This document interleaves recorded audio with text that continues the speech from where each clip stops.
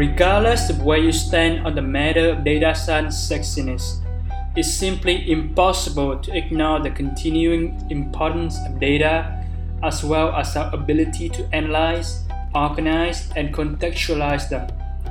Data are changing how our businesses and societies function. They are being used to solve a ton of interesting problems and shaping the questions we can ask of the world around us. Hi, I'm James Lee, and this is DataCast. Join me for raw conversations with practitioners from the worlds of AI, machine learning, statistics, and data science.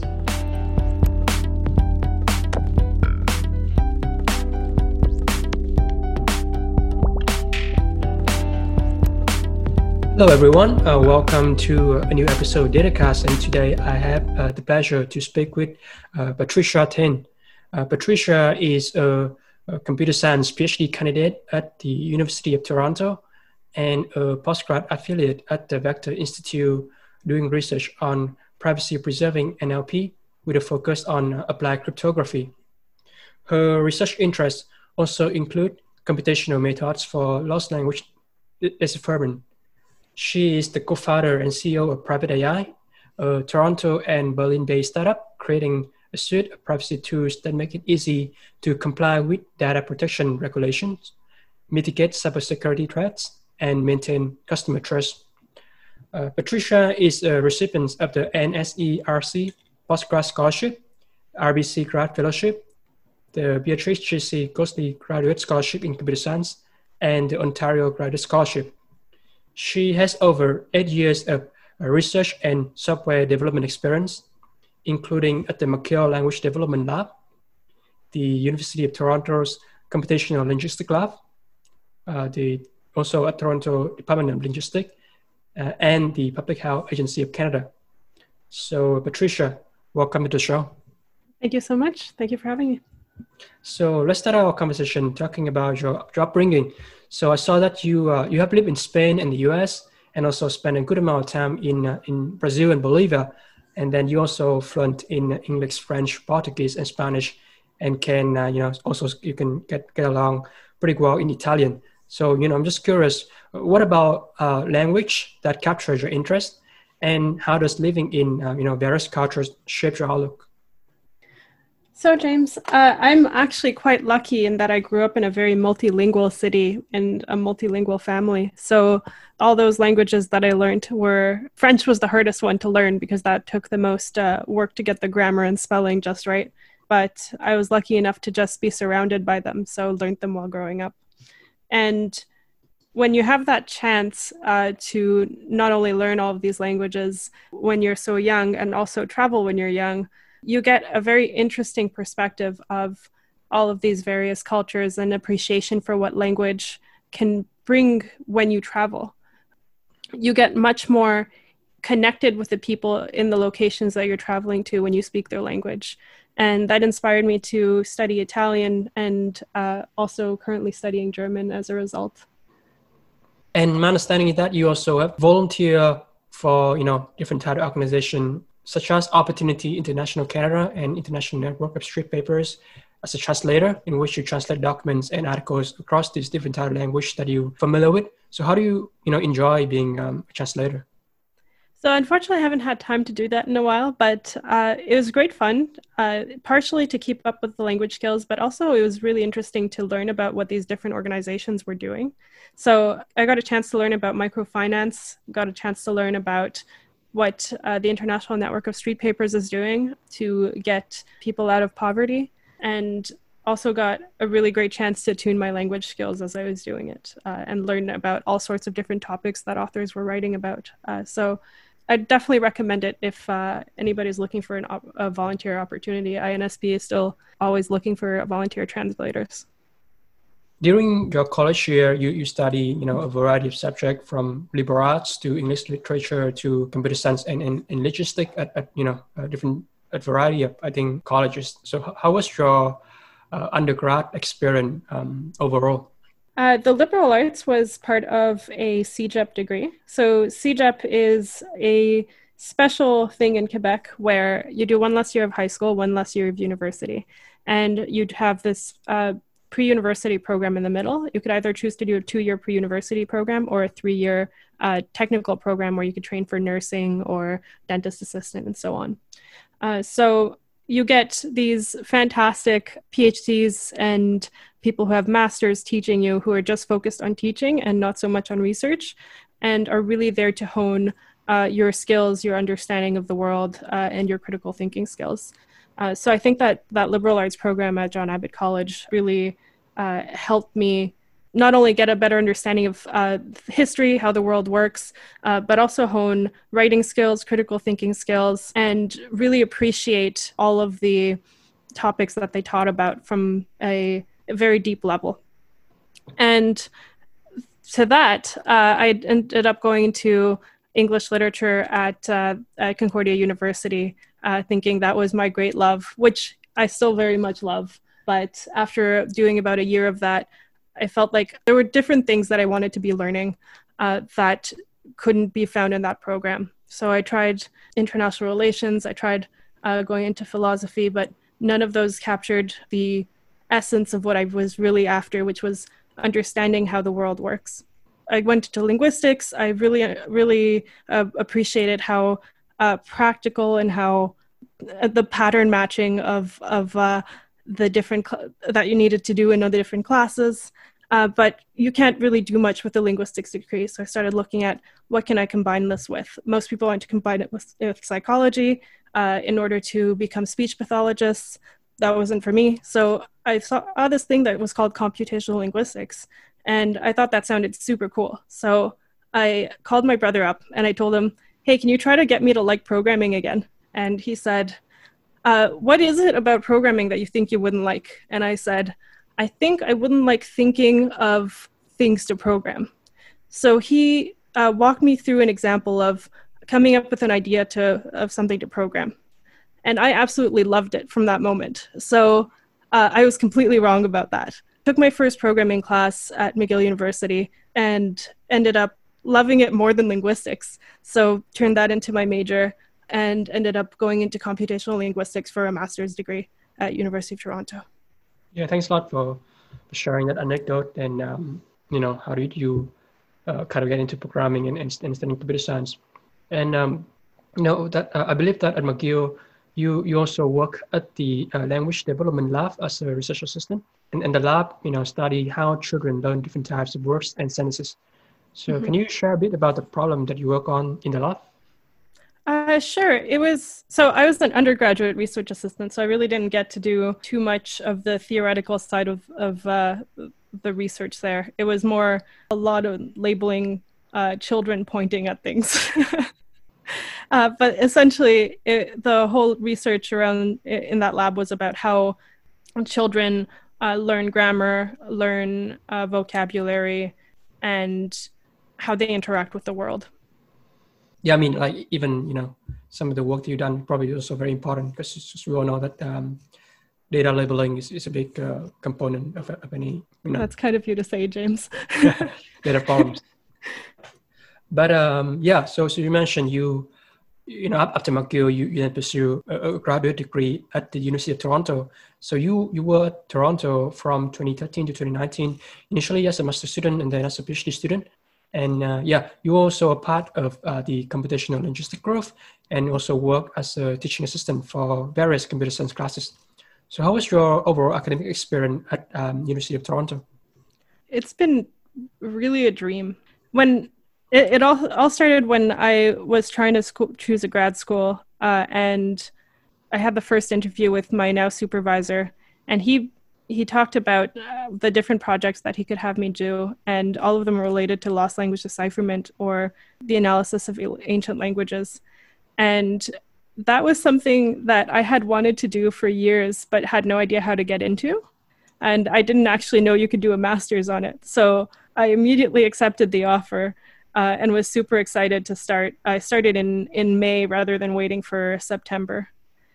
Then followed with a lot of research on writing systems, which I think is rather underappreciated. But writing systems are super fascinating, from the different sorts of characters that are used for writing language, how you discover which sounds you're going to match up with the different characters. If you've got a lost language and you understand the somewhat meaning of it, you sort of know where it comes from, and you're trying to determine which languages that are related to it may have been most affected by it, to determine what sort of sounds you could match up with the characters, for example, in this ancient language.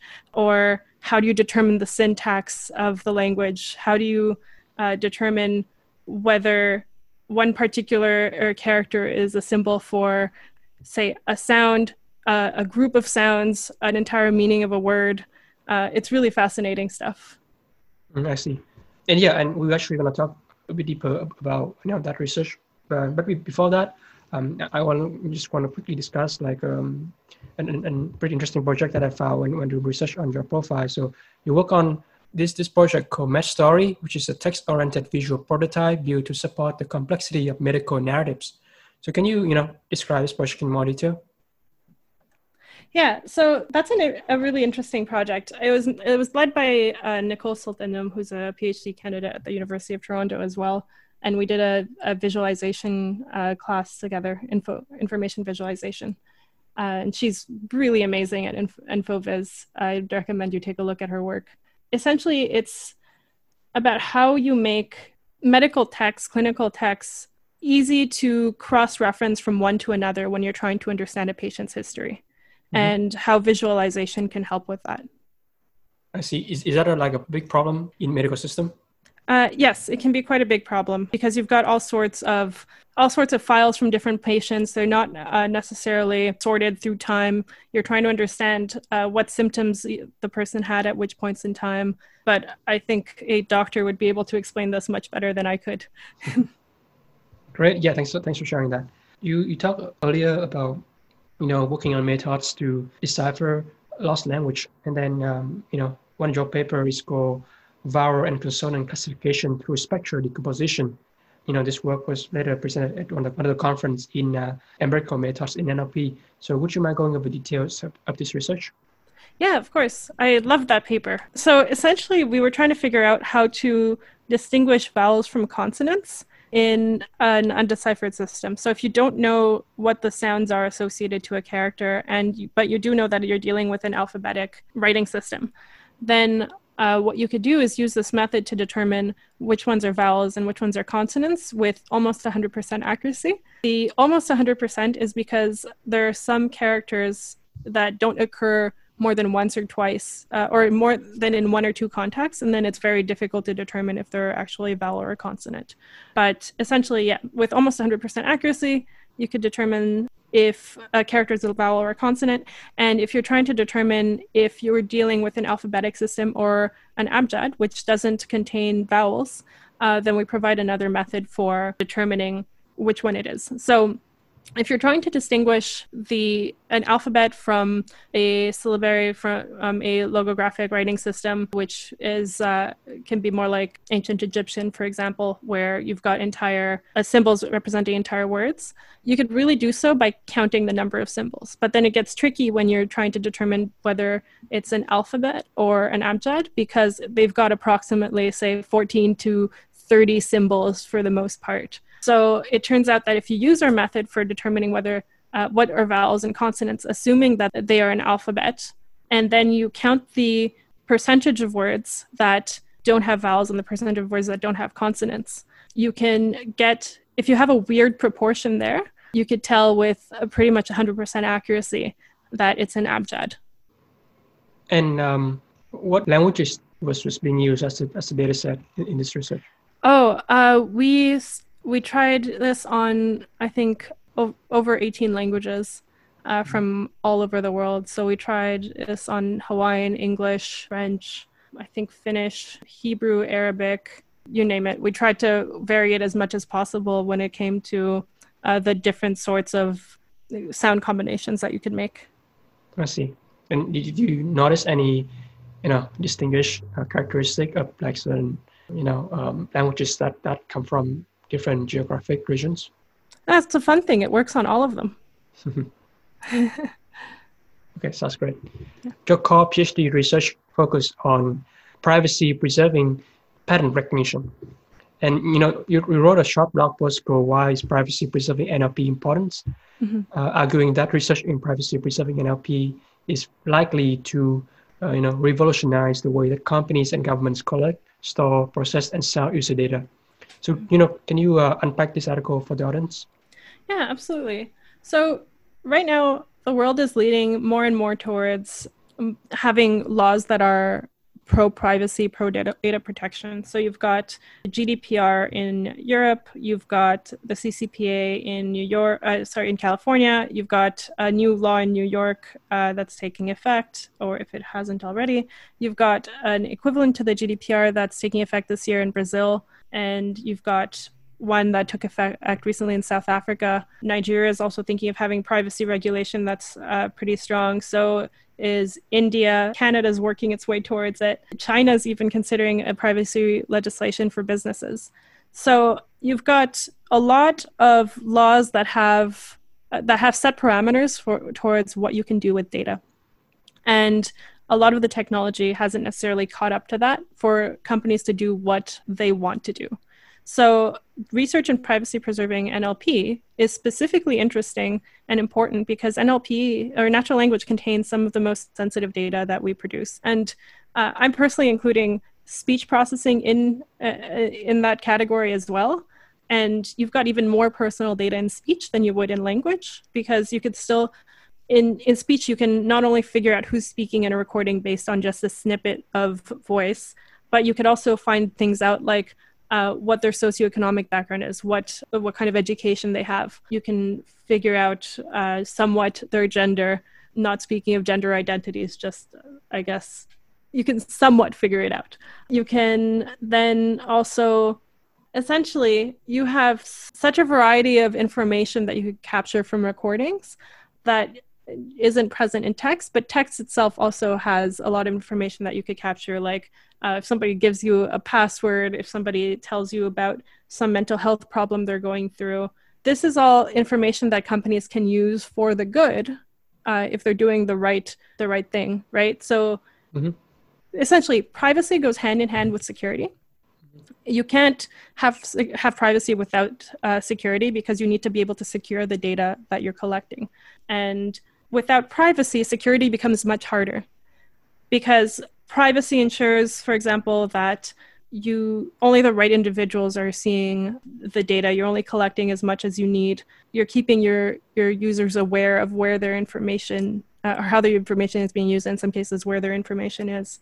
All enforces a huge sense of responsibility for the companies with regards to how they treat the data and who they let see the data, making it much easier to keep track of it and to keep it secure to avoid data leaks. Yeah, those are definitely very serious concerns that a lot of leaders need to pay attention to. And I think you also put in the spot that some of the research in privacy preserving NLP is still quite novel, still in their infancy. And so as we talking about this topic, last year you wrote a paper called Privacy Preserving Character Language Modeling. This research proposed a method for calculating character backgrounds and trigram probabilities over sensitive data using homomorphic encryption. So how did this method address some of the issues in privacy preserving NLP that we briefly discussed? So that was more of an experimental paper, just to see the feasibility of using the particular method used there for character language modeling, rather than something that would be used in practice. But homomorphic encryption itself is going to be a very interesting tool for ensuring privacy preserving NLP happens across the board. It's not a tool that you could use everywhere.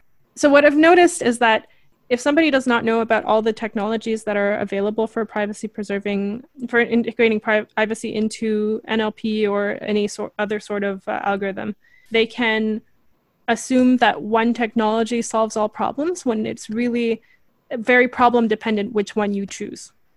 So in the case of homomorphic encryption, you would want to use it when you've got, for example, very, very sensitive data that you're sending up to the cloud to be processed. And then assuming you don't trust that cloud provider or the person processing your data, unless it's encrypted using quantum safe cryptography. And what quantum safe cryptography means is essentially that there hasn't been a quantum algorithm that breaks it yet. Not that it's impossible to break using quantum computers.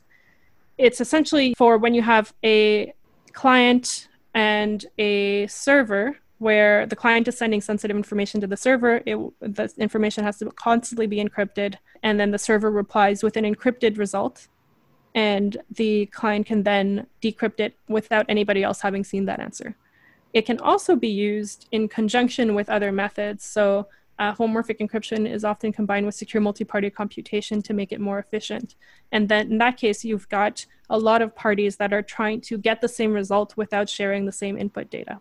Now, as we also talking about homomorphic encryption, you also wrote a couple of blog posts on homomorphic encryption for beginners, I believe, and basically that discuss some of the basics of the techniques, give an overview of some of the libraries out there, and discuss practical application of that. So yeah, what do you hope to achieve with writing some of those introductory guide to homomorphic encryption? Mm-hmm.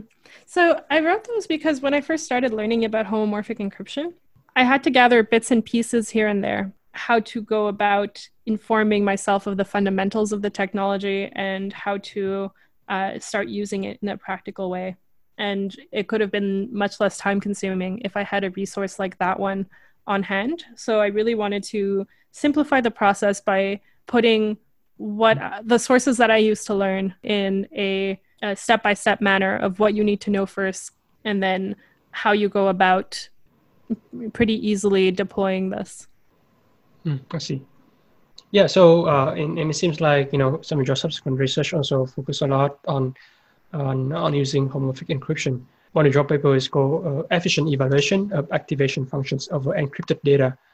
And if I'm correct, and this paper shows how to represent the value of any function over a defined and bounded interval without needing to decrypt any intermediate values before obtaining the function's output.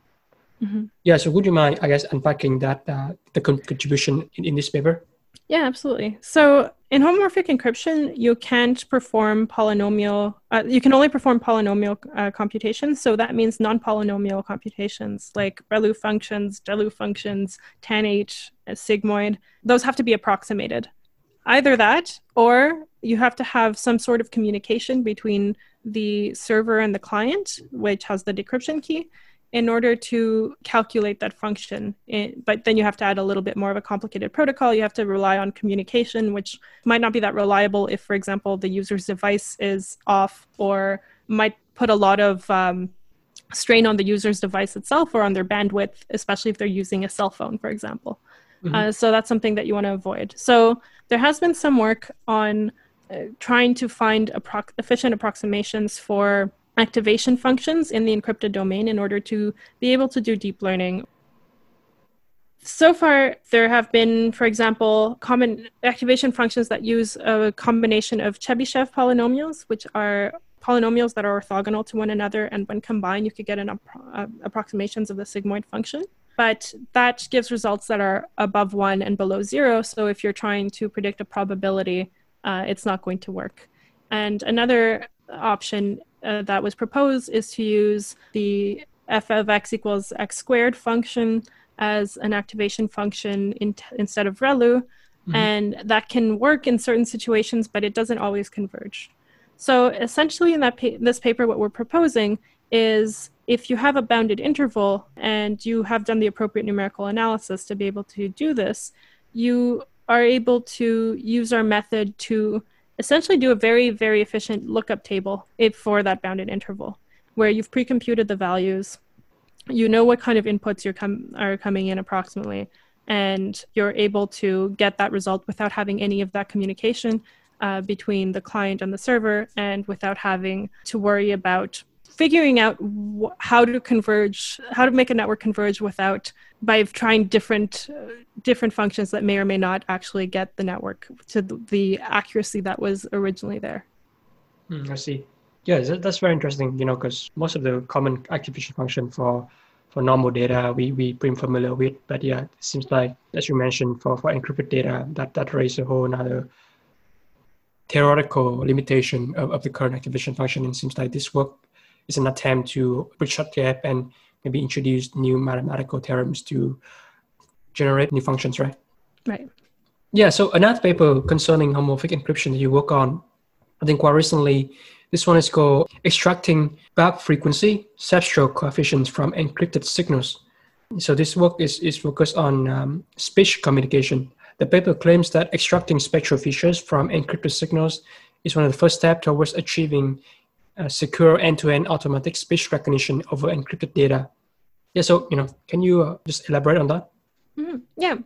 So there have been papers working on doing author recognition. Sorry, not author recognition, speaker recognition. I'm currently working on author recognition, so I get mixed up. So speaker recognition, so trying to determine who is speaking in a recording, or also speaker authentication, so trying to determine whether the speaker is who they say they are. And for those works, most of the time, they have computed the MFCCs directly on the device and then encrypted the MFCCs and done computations on the cloud that has communication back and forth with the user device in order to solve for certain functions that would otherwise not be possible, like log. So in those cases, you could approximate, for example, but it does take a little bit longer. So essentially, if we want to remove as much of the cost of computation from a user's device as possible, for example, we have to be able to encrypt the speech signal itself and then do all the processing in the cloud. And up until the paper that we presented in Interspeech, there hadn't been any work done, from what I know, on computing the BFCCs, which are like MFCCs, but bark filters instead of MEL filters. Then be able to take that information and then use it in different speech algorithms. So there's that point, but also if you want to store the data long term, you're not going to necessarily have the user's device have to download the piece of speech again, and then compute the MFCCs and send them to your server most of the time. So there are a few reasons why you'd want to have all of the computations be possible directly on the server. And as we're talking about like speech recognition on encrypted data, what is some of the examples of real world scenarios where we need to have encrypted data for speech, and what are some of the current research that kind of along with what you present here that address some of the issues in this domain? So there's very little research in this domain. There is some privacy research going on in speech, but most of the time it's how do you mask a speaker, for example. As I had mentioned, right, the speech is one of the pieces of information that has the most sensitive information that we produce. So arguably, if you could only send encrypted data to, for example, your personal assistants that are responding to your voice, if you're sending data to a third party for automatic speech recognition, those could all use eventually something like homomorphic encryption in order to provide privacy-preserving processing. So there was, for example, a scandal recently where it was seen that Amazon Alexa engineers were listening to conversations that Alexa had picked up in order to debug their systems. Mm-hmm. And people were not very happy to find that out. But if there were ways to ensure oneself that our conversations would not be listened to, that they would be securely stored or securely processed, not only can that give users more peace of mind, I, for one, would actually consider buying one of those personal assistants, whereas I definitely would not put an Alexa, Echo, or any of those into my home. But also it could provide a lot of protection against data leaks, right? That's true, yeah. There's abundance of real-world scenarios, and you mentioned earlier that there's not a lot of research to address that, so this seems like a great opportunity for any young researchers who are interested in getting into security and especially in speech recognition, right? Mm-hmm. You work on privacy preserving for language modeling and also for speech recognition, as we just mentioned. And earlier this year, you put together like a very comprehensive guide on perfectly privacy preserving AI. And this article, basically dives into the 4 pillars of perfectly privacy preserving AI, and also outlines some of the potential combinatorial solution to satisfy all those 4 pillars. So yeah, what are some of the key takeaways that readers can get out of reading this article? So what I really wanted to get across were the different parts of a machine learning pipeline that people had to be careful about with regards to privacy and how they all fit together. Once you understand how they all fit together, what kind of privacy risks you have, you can then make a more informed decision of which technologies to use in order to protect your users' data. Mm-hmm. That's essentially what I wanted to put out there, along with information about how these different technologies fit in together, because a lot of the time we hear about them independently and it's not necessarily clear how you would make them play nice. Yeah, I see. And a couple of the technologies and tools that you mentioned in this article, I think we talked a bit about homomorphic encryption, and you briefly mentioned secure multi-party computation as well. But two others tools that you also brought up in this piece is number one is federated learning, and number two is differential privacy. And these are also two terms that I heard pretty frequently, but don't really quite get an understanding of it. So can you elaborate or maybe elucidate how these two concepts different from the one that we already discussed? Mm-hmm. Yeah, absolutely. So federated learning itself is about bringing computation to the device where the data is collected. And that in itself does not necessarily ensure privacy. So you do need to combine it with differential privacy, for example, which allows you to make generalizations about data rather than get very specific information.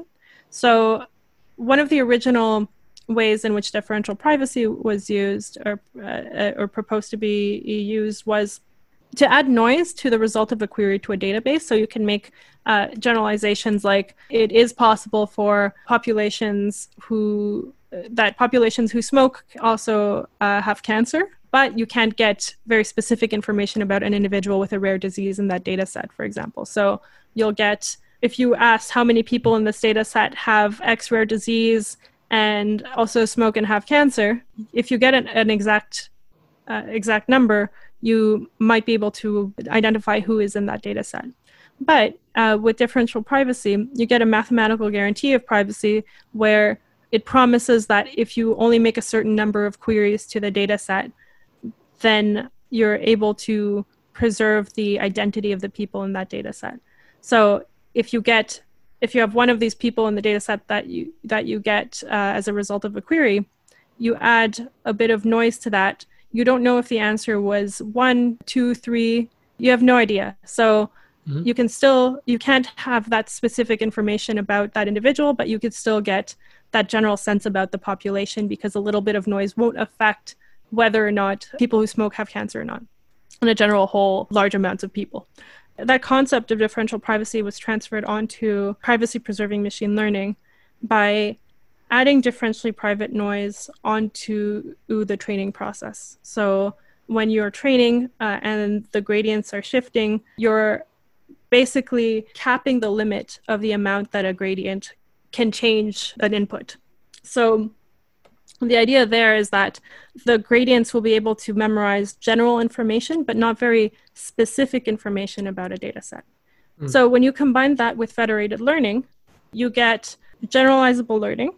And then on top of that, you can add secure multi-party computation where the resulting weights of the model, so the change in weights, can be combined with the weights of other models as well, so that you have a set number of inputs that you need in order to have an output that makes any sense. And then that output can be sent to the cloud to update the model. And it all had been done in a privacy-preserving way.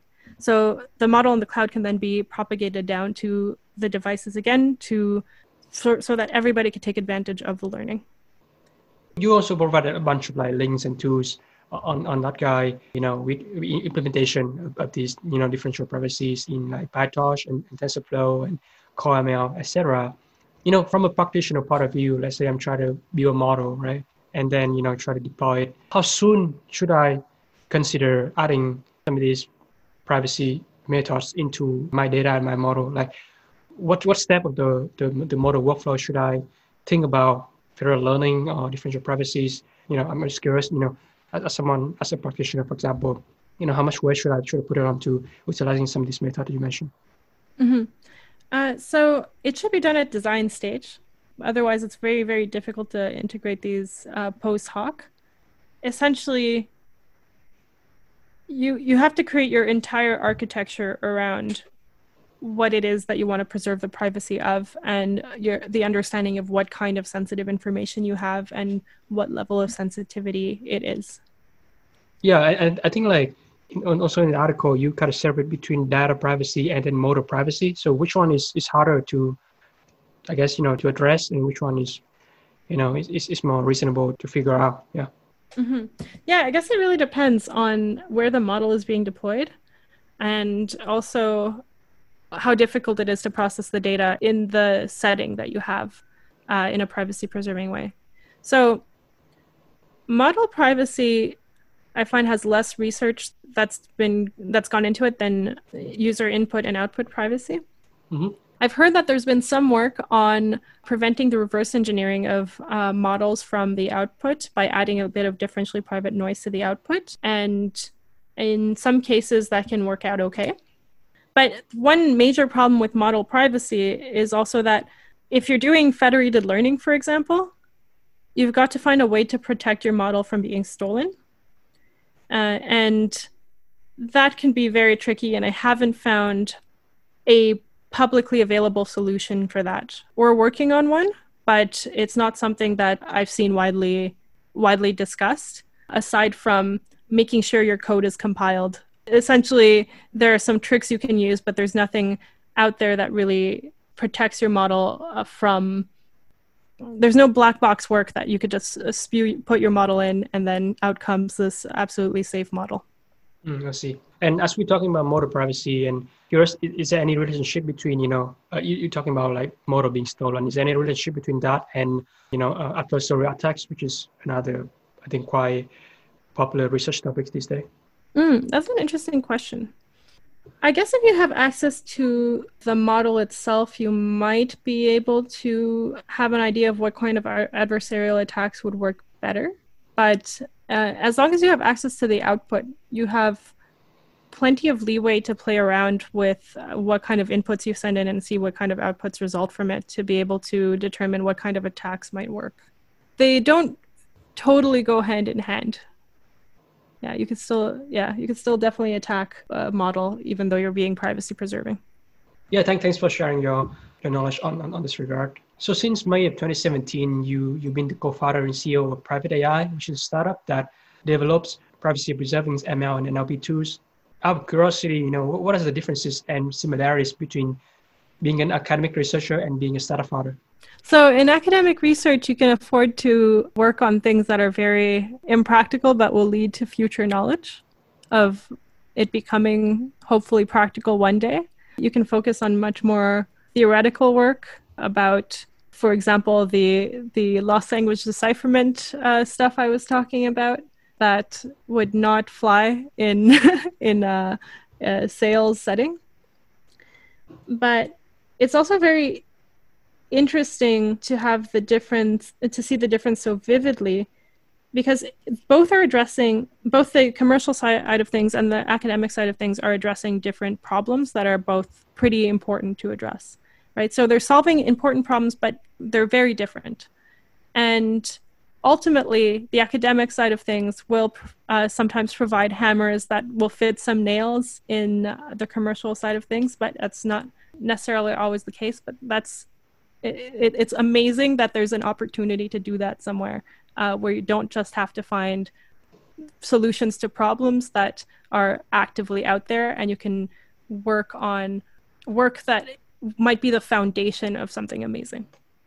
I see. So in the commercial side of things, it's, I guess the biggest thing, the hardest thing that was to wrap my mind around was that if you have a hammer, the right way to go about looking what to do commercially is not to go find a nail that fits your hammer. It's really to go find the problems that are out there, the nails that need to be hit, and then building tools around those with the understanding that you gain from the academic realm, but without just pulling a tool out of that tool set. So it has to be handcrafted specifically to the market needs. Yeah, and it sounds like, commercially speaking, it's more problem driven, and then in academia it's more solution driven. Mm-hmm. Yeah, so you talk about the differences. What about like the similarities? Is there any similarities between this kind of setting? Even in a meta level, I suppose.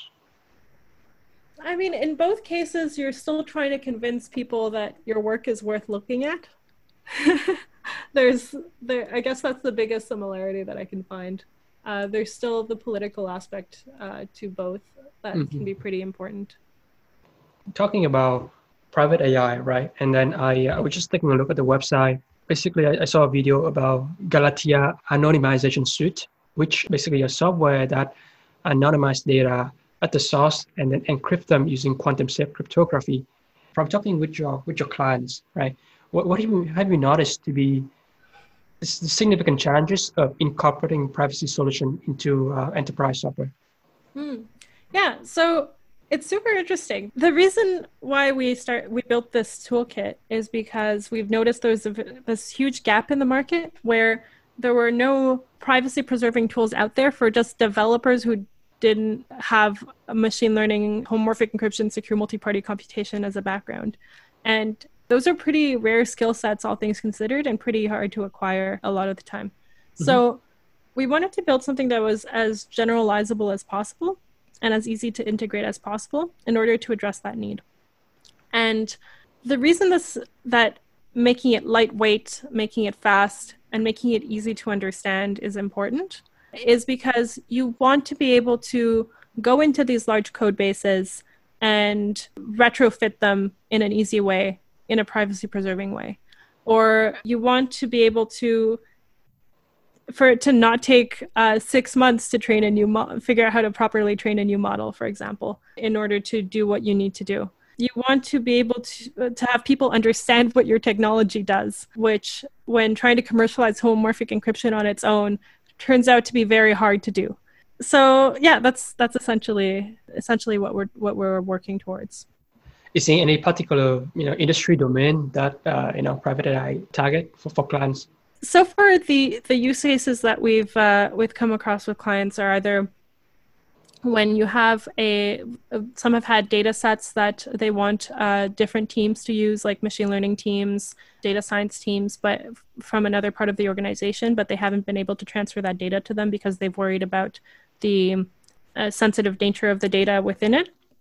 So we've been able to help with that, as well as a filter to data set queries, so that essentially you're preventing the amount of sensitive data that's being sent around the organization, so you don't lose track of who has whose information, which is super important for things like the GDPR, where you need to be able to keep track of where everybody's personal information is. You need to be able to document all the processes that use it. You also need to be able to answer to access to information requests and right to be forgotten requests.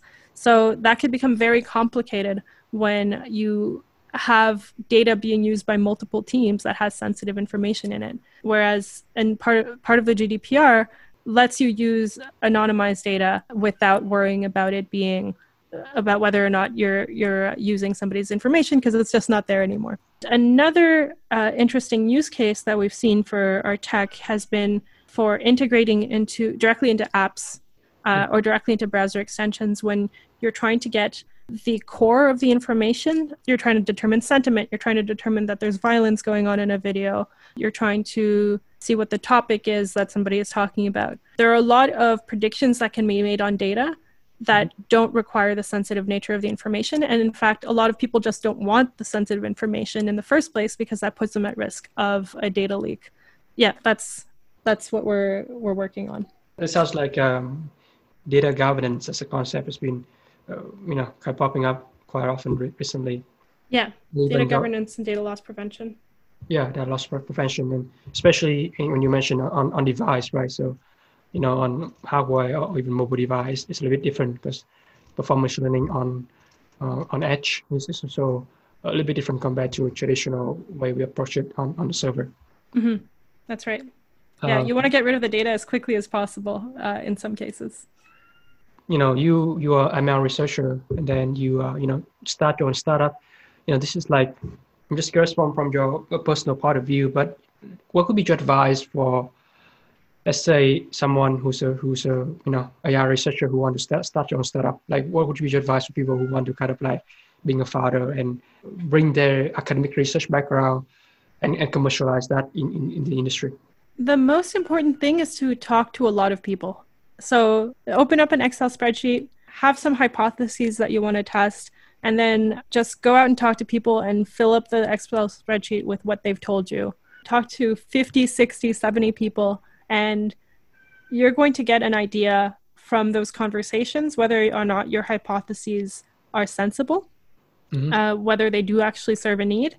And then you can very quickly build a prototype to actually make sure that what people are saying is consistent with what they will do, that's the best way to go about it. So instead of full on building just going out there, building product for 2 years and then launching it and then having it flop, you could build prototype minimal viable products that you can iterate over very quickly and see whether, if Bob says that would be amazing and he's going to use it every day, is he actually going to use it every day, right? Maybe he just thinks it would be great, but won't actually do so. Yeah, thanks a lot for emphasizing on the practical tactics of basically what you're saying is, improving customer-facing function, a lot of sales and try to figure out the customer needs, which is quite a contrast to what is being taught in academia, right? Mm-hmm. Yeah, it really is. So in addition to working on private AI, you also has been a postgrad affiliate at Vector Institute, which works with institution, industry, startups, incubators, and accelerators to advance AI research and drives its application, adoption, and commercialization across Canada. And how would you describe the AI community in Canada, and what roles does Vector Institute play on that? The AI community here is incredibly strong. We're really lucky to have this much of a network. I guess one of the big differences between being at the University of Toronto, being at the Vector Institute, is that if there are any questions that you have, you know exactly who to ask, and their answer will be very to the point, right? That's something that you can't necessarily get with online courses, unfortunately, yet.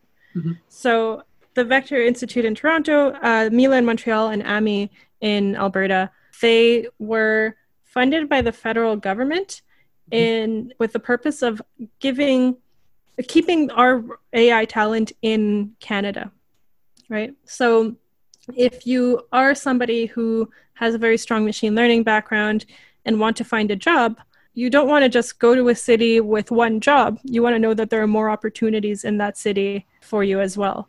Having these sorts of institutes with prestige and career advancement opportunities really helps with attracting talent to Canada. In terms of collaboration, do you have a chance to collaborate with, a sort of researchers from these different institutions? Yeah, okay. So with the Vector Institute, we've been working on some collaborations on privacy-preserving machine learning, and at U of T, the work with my advisor, Gerald Penn, and has mainly been on combining homomorphic encryption with natural language processing, speech processing, and numerical analysis as well. And we're also collaborating with another PhD student called Patricia, who we're working on really understanding what it means to have author profiling tools, for example, be 90% accurate. What does that mean in practice? Yeah, thanks a lot for sharing that example. I read a lot of research paper, and there's a bunch of them coming from Vector Institute. So definitely, there's a big name in the research community, right? Related to what we just discussed, reflecting on your research career thus far, what could be your advice for individuals who want to make a dent in the AI research community?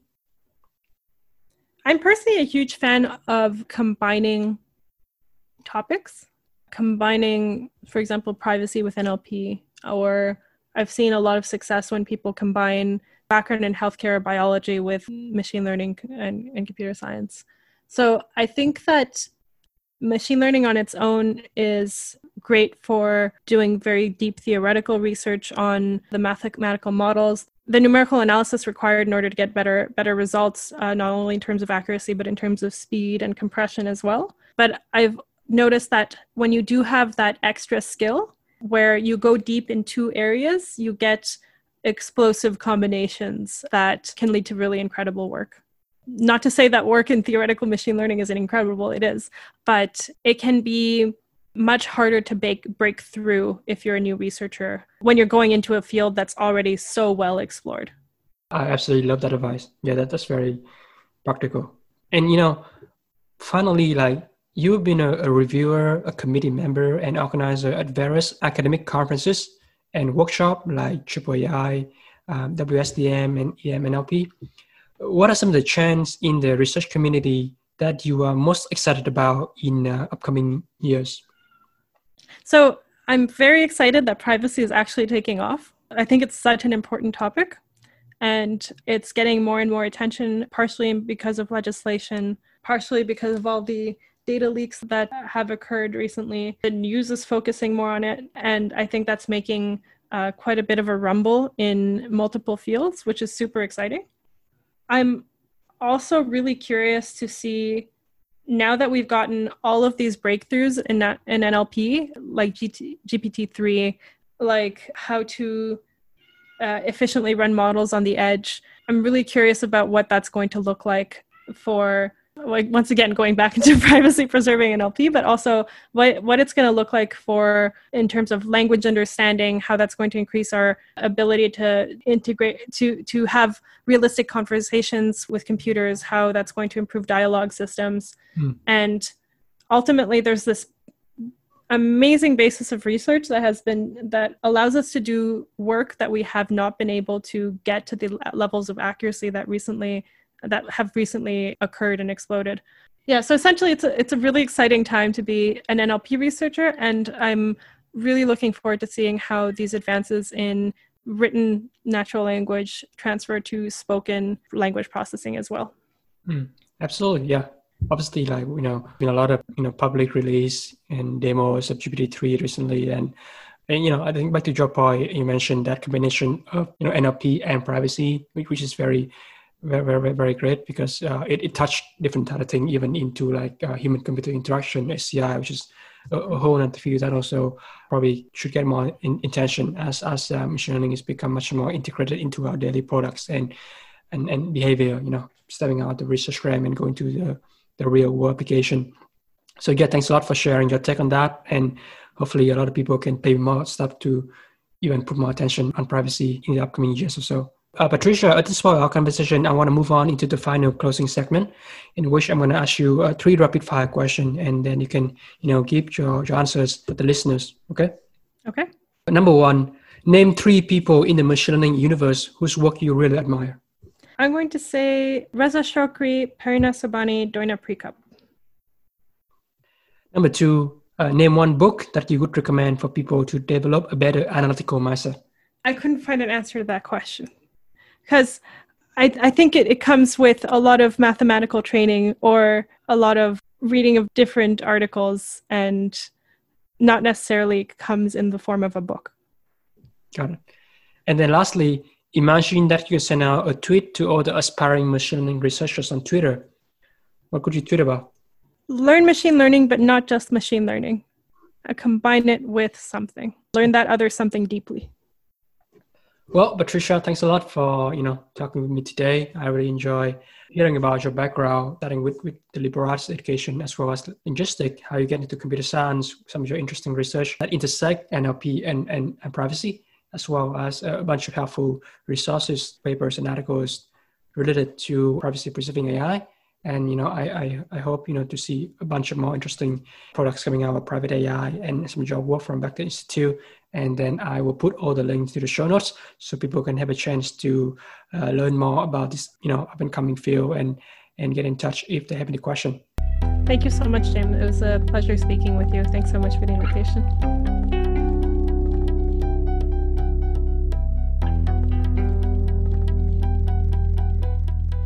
Well, that's the wrap for another episode of DataCast. Hopefully, you have learned something insightful and interesting from my guest today. You can read the show notes from the podcast website at datacast.simplecast.fm. If you want to get instant updates when a new episode is released, either follow me on Twitter or subscribe to my newsletter on my website jameskelly.com. It is my greatest pleasure that you listen to this podcast and take advantage of the data revolution coming upon us. Goodbye for now.